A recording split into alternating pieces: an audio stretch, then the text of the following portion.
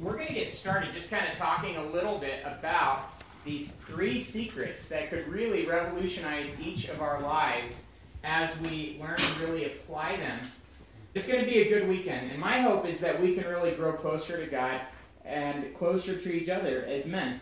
So let's just start this thing in prayer. I think it'd be good to just get started asking God to really take control here, to lead us and to guide us, and to really be the driving force behind everything that happens this weekend. Because if He isn't driving this thing, then we're here in vain. God, I thank You so much for the opportunity to be up here with these men. God, I thank You for just the many men's retreats that have happened right here in this lodge, the many student retreats, the countless hundreds of students that have made decisions to trust You in this lodge. God, the many decisions that many people have made to walk closer to You here in this lodge. What a heritage there is in this physical location, God. It's so cool. God, I pray that You do the same thing this weekend. We pray that You'd work in our hearts. God, I don't want to leave the same. I really want You to work in my heart, to change me, to make me more like You.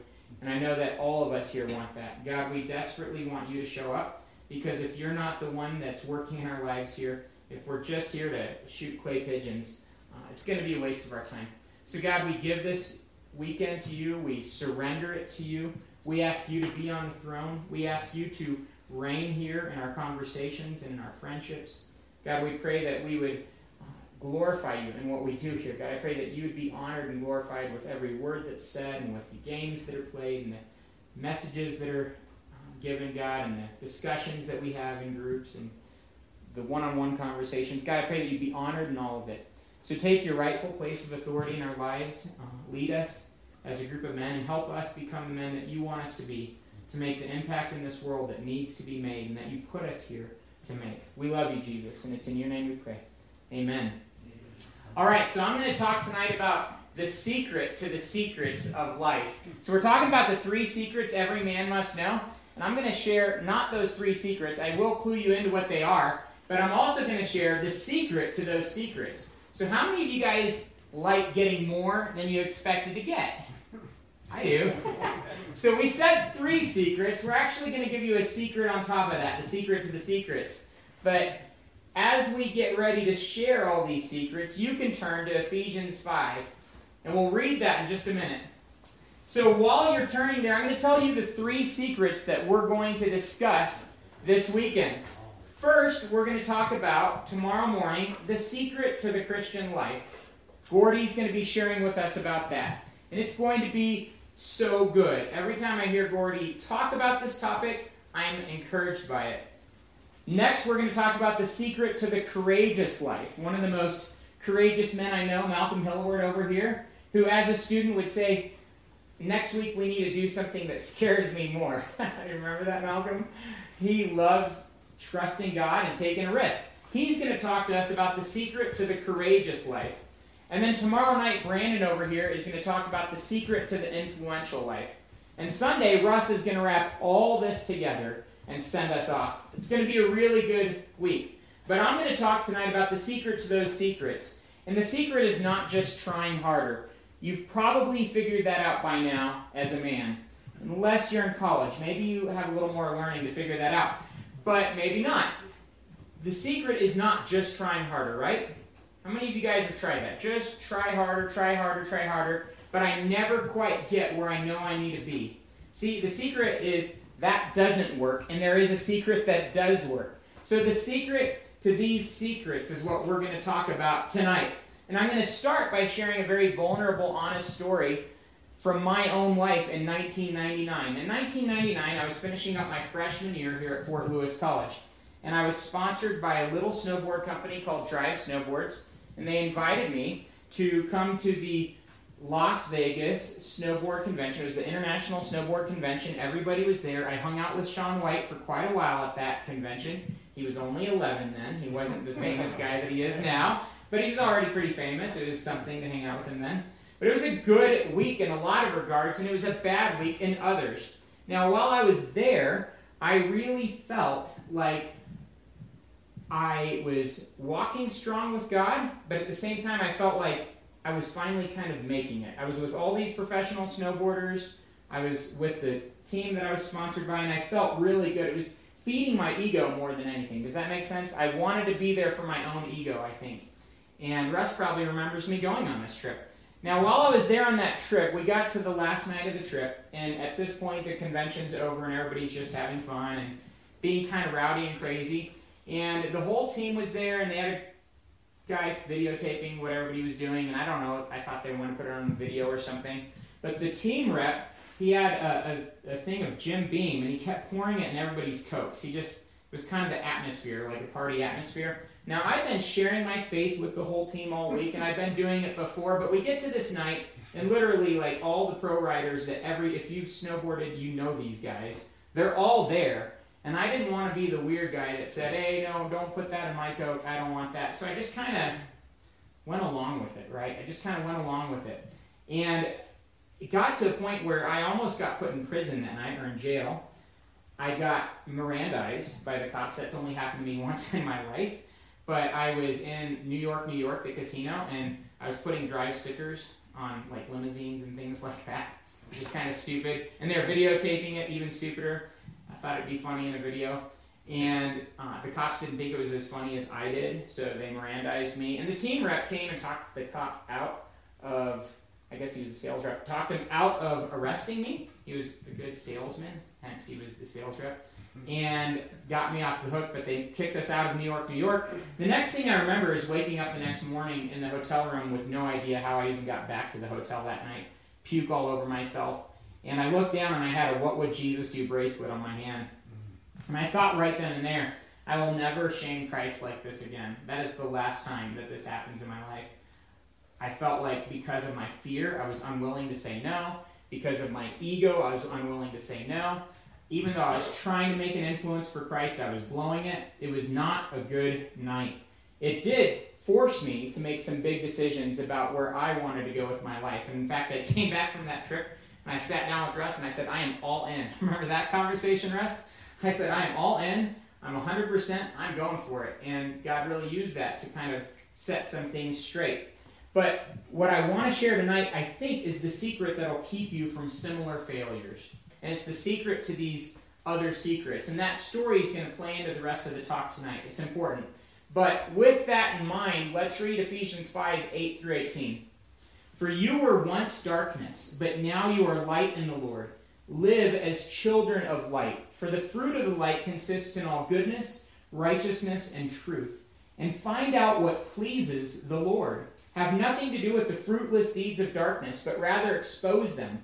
For it is shameful even to mention what the disobedient do in secret. But everything exposed by the light becomes visible.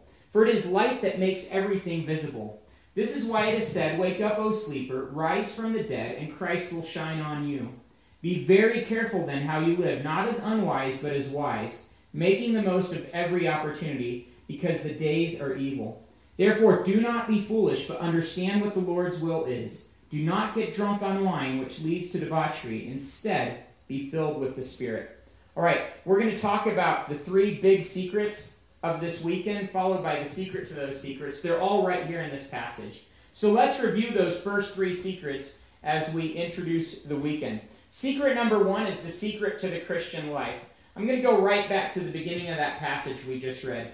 In verses 8 through 10, Paul writes, For you were once darkness, but now you are light in the Lord. Live as children of light. For the fruit of the light consists in all goodness, righteousness, and truth. And find out what pleases the Lord. So how do you live as a child of the light, pleasing the Lord? What is the secret to the Christian life? Simply, I think it's living as his child in intimate fellowship with him. That's what we're seeing here. Living as his child and pleasing him. It's really a simple thing. This is a daily choice to walk close to Jesus. Gordy's going to talk about that tomorrow. But Jesus put it this way, and I know this will come up again. He said, I am the vine, you are the branches. If a man remains in me and I in him, he will bear much fruit. He said, apart from me, you can do nothing. See, on my own, I can't do the Christian life. The Christian life only makes sense when it's done abiding in him. If I'm just trying to be a Christian on my own, it's not going to happen. I talked to a student this week who told me my entire Christian life has been nothing but a facade. Right? that is often the case for a lot of people, trying to look and act like a Christian without actually abiding in Christ and letting him live his life through us. So the secret to the Christian life is to abide in Christ, to draw near to Christ, and to let him live his life through me as I simply enjoy him as my Father, as I enjoy God as a Father and I enjoy my relationship to God as his Son, experiencing him intimately. And I know we're going to hear more about this from Gordy tomorrow, but maybe for you married men, you could think of it like this. Success in marriage requires actually fellowshipping and spending time with your wife, right? It's impossible to have a successful marriage just trying to be a good husband apart from relationship with your wife. Isn't that true? Right? It really goes back to actually doing whatever it takes to draw close to my wife and to grow that relationship, to talk things through, to spend time together, to get to know her on her level. If I'm not willing to grow close to her in relationship, it doesn't matter how much I try to look like a good husband, it's not going to happen. So Paul prays for the Colossians, and he says, I pray this in order that you may live a life worthy of the Lord and may please him in every way, bearing fruit in every good work, growing in the knowledge of God, being strengthened with all power according to his glorious might, so that you may have great endurance and patience, and joyfully giving thanks to the Father who has qualified you to share in the inheritance of the saints in the kingdom of light. That's my hope, that we'll be able to walk away from this place knowing really what it means to abide with Christ, the secret to the Christian life, being able to live a life that pleases God, one that's close to him. Isn't that what you want? That's what I want. Yesterday when I talked to Gordy, if I can say this, Gordy, he was tearing up telling me about how joyful his time with the Lord was that morning. Don't you want that every morning with God? Don't you want to be drawing near to him that closely and letting that impact everything else that happens all day?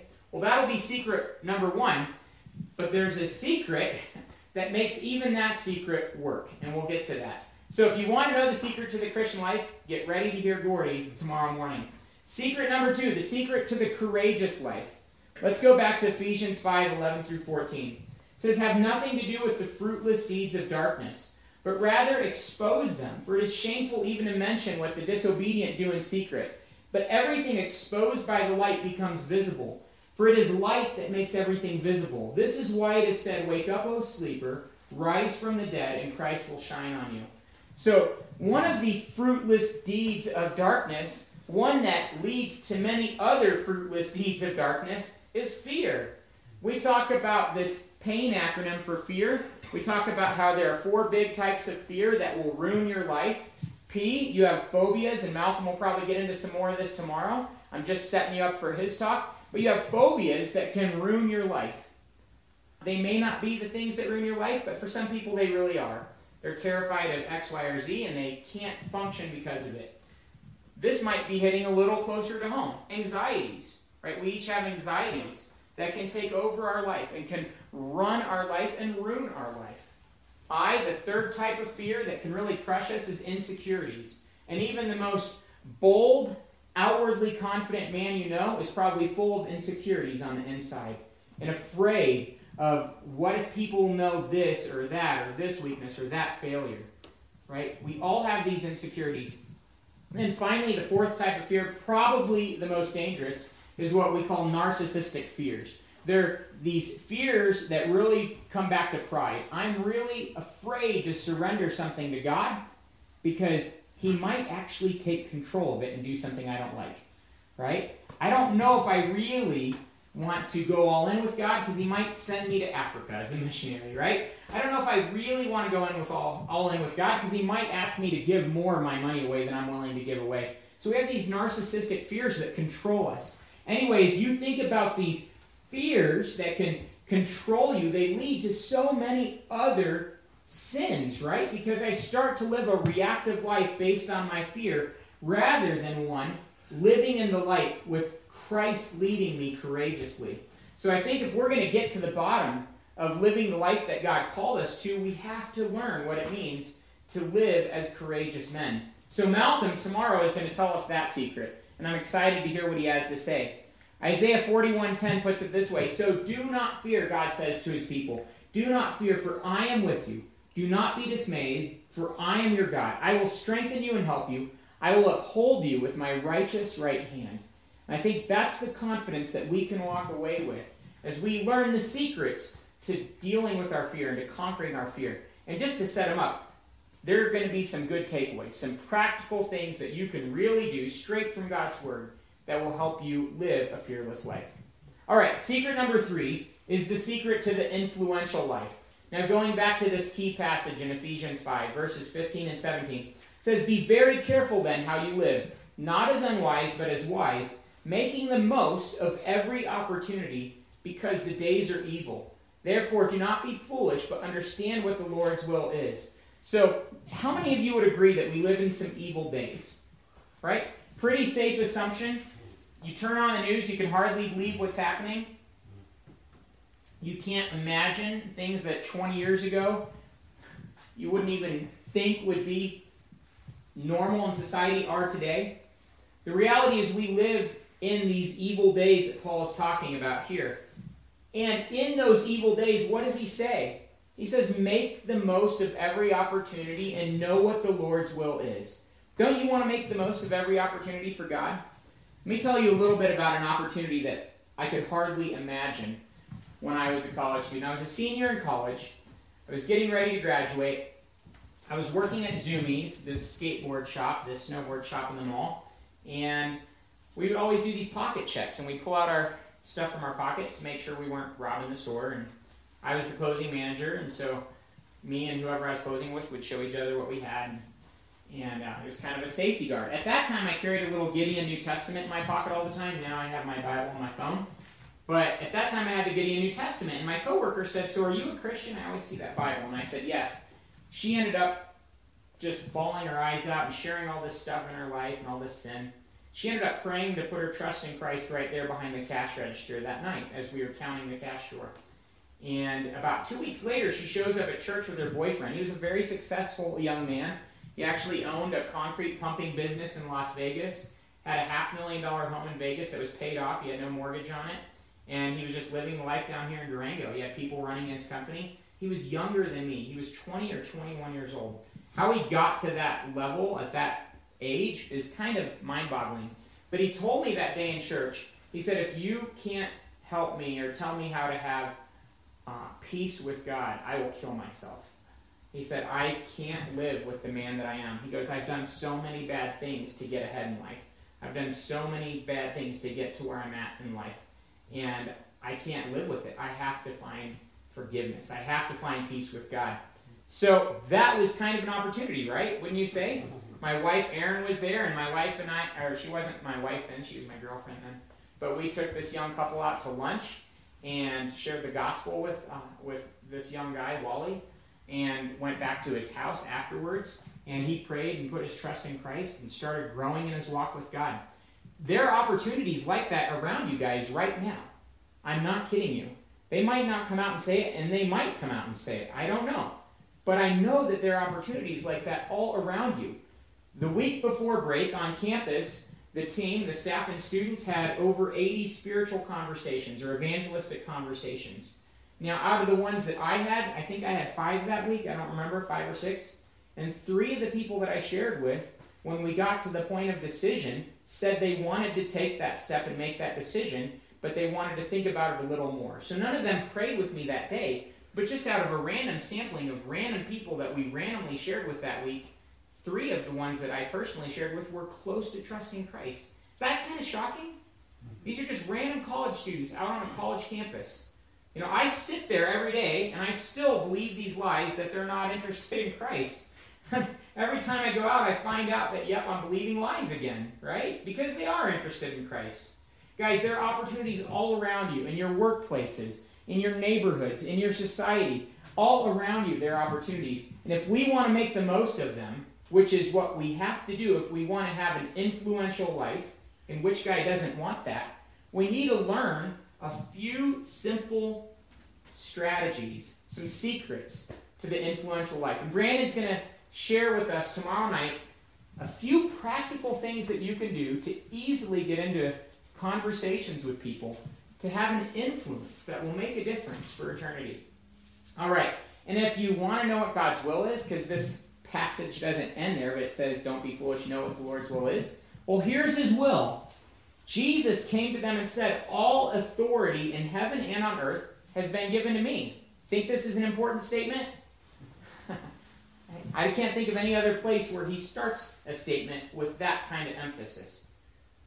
It's also been noticed that this was in his last message to his disciples. Usually before you leave, imagine you're on your deathbed and you're talking to your kids. You're probably not going to be asking them trivial things, right? You're going to be telling them the best you have to tell them. Here's Jesus telling his disciples what's most important to him and saying that he has all authority to do it. And he says, go and make disciples of all nations, baptizing them in the name of the Father and of the Son and of the Holy Spirit, and teaching them to obey everything I have commanded you. And surely I am with you always to the very end of the age. That's his command to each one of us in this room. He wants us to be influential, not for our own sakes, but for his. So if you want to be ready to make the most of every opportunity, to know his will and to do it, to make an impact for him and to have the influence that you were created for, you don't want to miss what Brandon has to share tomorrow night. Okay, so now what's the secret to those secrets? The secret to those secrets is to quit trying harder and to do it in God's own power. Okay? This is important. The Apostle Paul got this. He said, I've been crucified with Christ, and I no longer live, but Christ lives in me. The life that I live in the body, I live by faith in the Son of God, who loved me and gave himself for me. That was how he viewed life. He didn't say, if you want to have an influence and have courage and live the Christian life, just try a little bit harder than last week. He didn't say that. He said, I died. I was crucified with Christ, and now he's living through me. The life I live by faith in the Son of God, and he's living his life through me, right?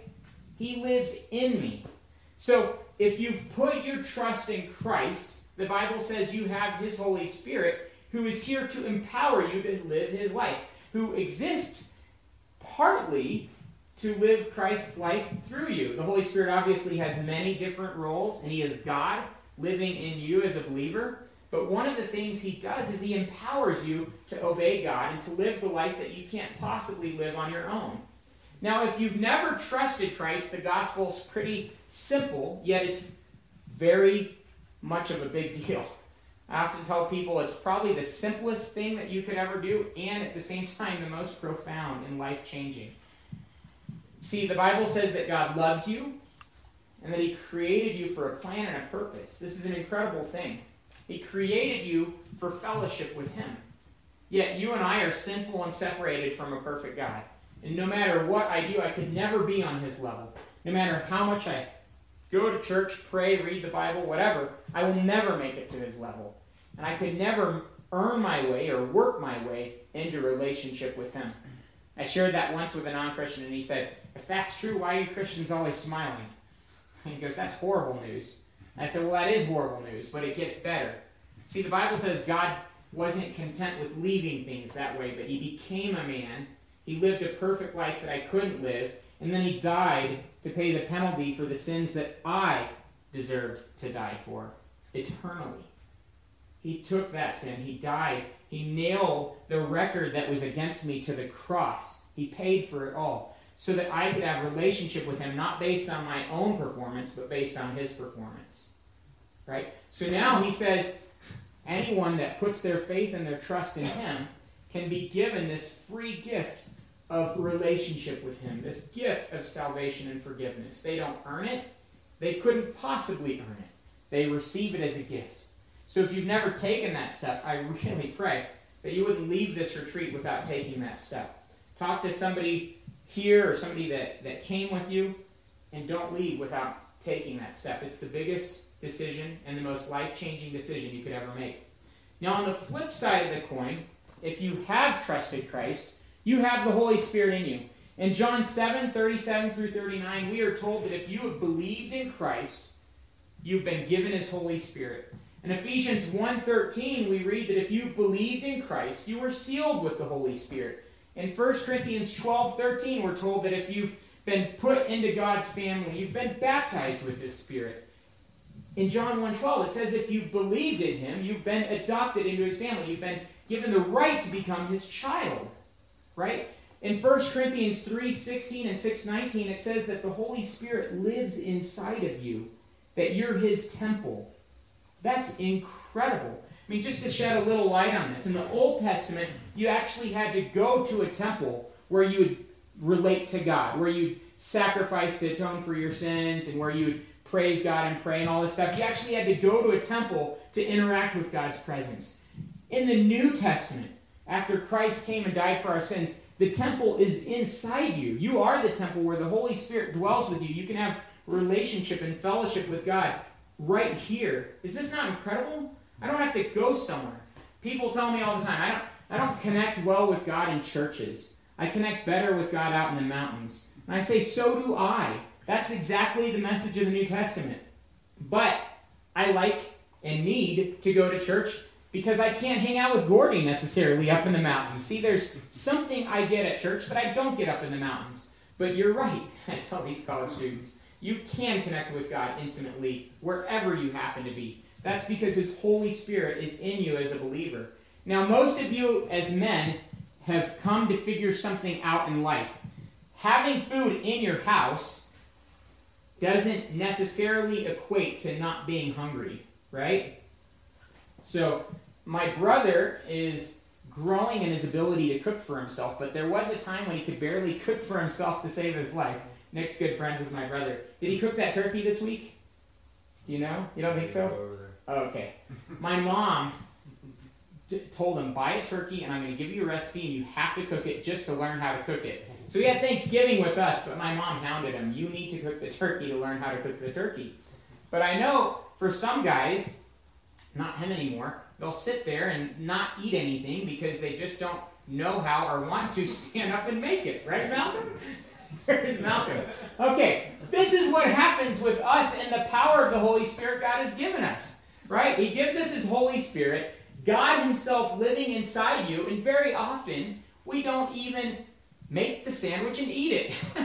Right? The food is in the house, but you don't fill yourself with the food. Does that make sense? And you sit there and suffer because of it. And you sit there and hunger because of it. See, God has indwelt you as a believer with His Holy Spirit, but He's also told you in Ephesians 5:18, the last verse in that passage that we just read, be filled with the Holy Spirit.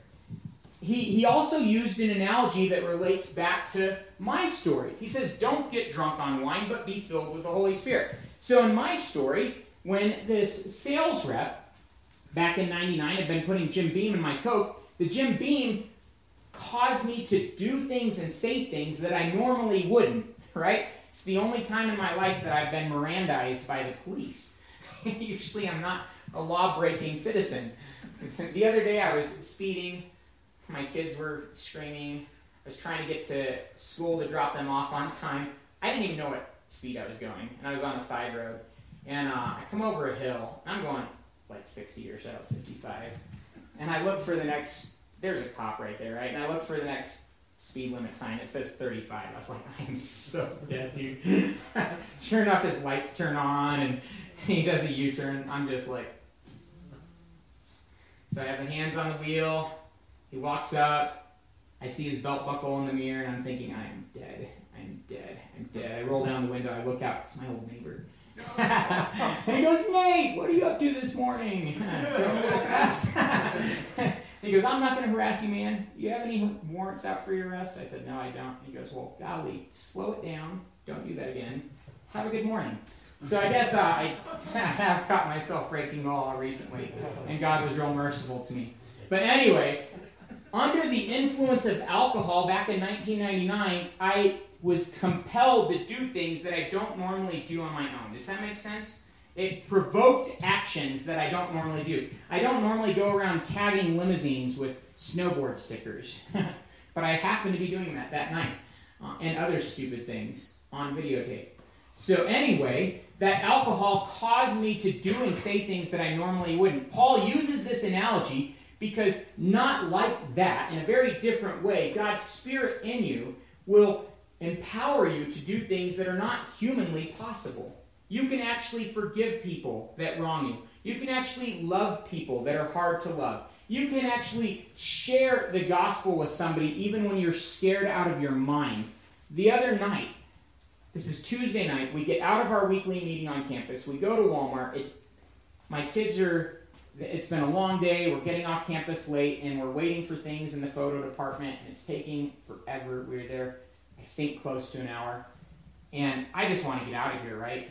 So I go to the front, and I'm checking out, and Erin said, I got to go run grab something. So I said, okay, cool, I'll meet you at the front. So I have a couple minutes to wait for her, and God clearly tells me to go share him with this person. And I'm thinking, this is the last thing in the world that I want to do, God. My son is like screaming. One of my daughters is being good, but she's here. So I just said, God, I'm going to walk that direction. But I don't have in me what it takes to share with this person right now, and I don't want to. But I'll at least, by faith, start walking that direction. And you can provoke something, God. And I start walking up to this person, and as I got close to her, she had tattoos. And I just impulsively just came out. I don't think I even thought of it. I just said, hey, what are the tattoos all about? You know? She goes, oh, this one says faith. This one says Isaiah. I said, really? That's awesome. What do they mean? She goes, well, it's my brother and sister. One is faith and one is Isaiah. I said, no joke, that's awesome. I said, have you ever read the biblical book Isaiah? Not the sharpest transition question, but it came out. She's like, you bet I have. She turns her arm. She has Philippians 4:13 on the other arm.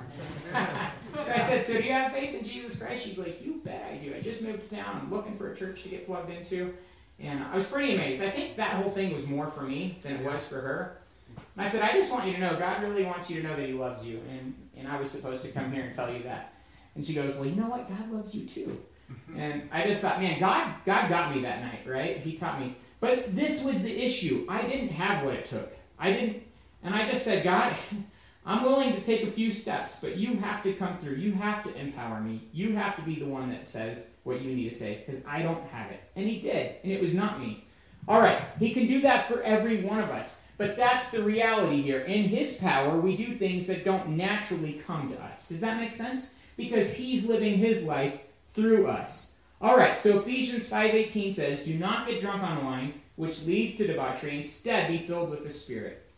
Now, I want to read a short passage that illustrates this vividly, and then I'll close with one other acronym, because every good talk has to have two acronyms, and then we'll be done. All right, Justin? Right. Science majors understand, even though he's not a science major. But we understand. All right, Ezekiel 2:1-7.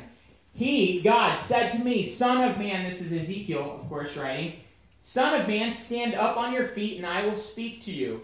And as he spoke, the Spirit came into me and raised me to my feet, and I heard him speaking to me. Just note, this is the Old Testament, so the Spirit came into him. That doesn't happen if you're a believer. He's in you. You're his temple. But the analogy, or not the analogy, but the principle here is important. God commands him to do something, and then the Holy Spirit empowers him to obey. Did you catch that? God said, stand up and listen to me. Boom, the Holy Spirit raises him to his feet, and he hears God speaking to him. Isn't that incredible? See, the Holy Spirit, if you allow, will empower you to obey God. He said, Son of man, I am sending you to the Israelites, to a rebellious nation that has rebelled against me. They and their fathers have been in revolt against me to this very day. The people to whom I am sending you are obstinate and stubborn. Say to them, this is what the sovereign Lord says, and whether they listen or fail to listen, for they are a rebellious house, they will know that a prophet has been among them. And you, son of man, do not be afraid of them, or their words. Do not be afraid. Though briars and thorns are all around you, and you live among scorpions, do not be afraid of what they say or terrified by them. Though they are a rebellious house, you must speak my words to them, whether they listen or fail to listen, for they are rebellious. Right here we see the three things that we're going to talk about this weekend, all empowered by the Spirit. One, we see Ezekiel connecting with God, communicating with God, hearing from God. He didn't use the word quiet time, but it sounds a whole lot like a morning quiet time, right? This is what's happening, and the Holy Spirit's empowering him to do it. Next, he says, don't be afraid. Be courageous. the Holy Spirit is going to empower him to obey God and be courageous. And finally, he says, speak my words to this people. Influence them for me. Again, the Holy Spirit can empower you to do that, just like he did Ezekiel. So here's how you can be filled with the Spirit and experiencing his power on a daily basis. Here's another acronym. It's real simple, but I hope this helps you remember it. It's the POWER acronym. Okay, the POWER acronym for being filled with the Spirit. I'm going to write it up here, and I'm going to leave it up here, at least for the night. And I'm also going to give you guys some little papers that you can fill things out on after this. You can work through some application. Okay, the POWER acronym for being filled with the Spirit. First is present yourself to God, surrendering to him. Okay?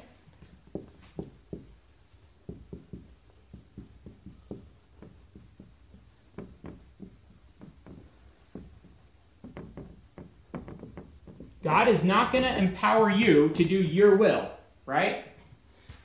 God, I'm rebellious today. Help me succeed in my rebellion.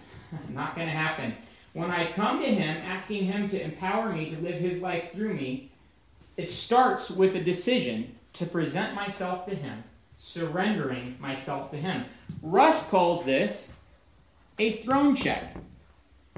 And Russ says, and he's not joking, we should do a throne check every 15 minutes. Who's on the throne?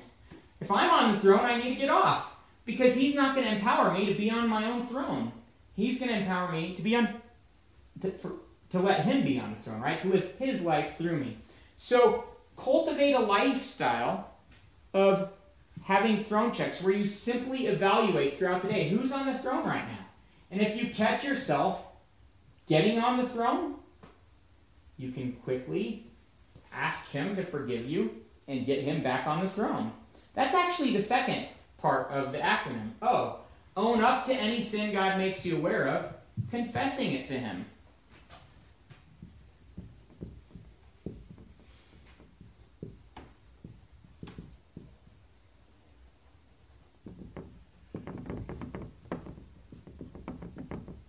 Okay, so own up to any sin, confessing it to him. Get him on the throne, confess any sin that is kicking him off the throne in your life. Okay, W, this is critical. Want to live a Christ-like, Spirit-filled, and empowered life. I'm going to come back to a few verses on each of these and we'll be done.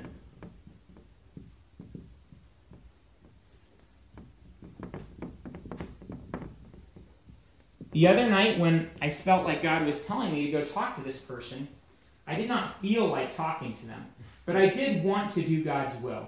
And I was willing to say, God, I don't feel like talking to this person, but I want to do what you want me to do.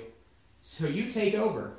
I'll start walking that direction, but that's all I can promise. But you take over, do something, and I'm letting you do it, and I'm asking you to do it. Does that make sense? Want to live a Christ-like life, a Spirit-filled and empowered life, and let him come through. Okay, now here's the clincher. If we don't get E, we get an F. No. Okay, experience his power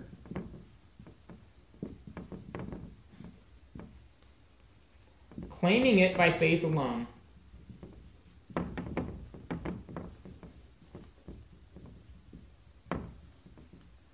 Okay, when I do a throne check and I ask him to be on the throne, and when I say, God, empower me with your Spirit to go talk to this person, I might not feel any different than I did 5 minutes ago. In fact, I probably might start feeling a whole lot worse all of a sudden. Because I do have an enemy that doesn't want me to share with that person, and I do have a flesh that doesn't want to either. And they both start to link up and join forces to make me feel pretty pathetic as soon as I start to take a step of obedience. Isn't that right? Haven't you noticed the second you say, yes, God, I'm going to do your will, boom. It doesn't get easier, does it? It gets harder, right? Satan fights harder, your flesh fights harder. So if I wait around to feel this rush of spiritual energy to do God's will, it might never happen. I'm not saying it won't. I mean, there might be times where you know God is empowering you and you feel it and it's great and he really does empower you. I love that story that Brandon always shares of sharing with those 3 girls at night vision.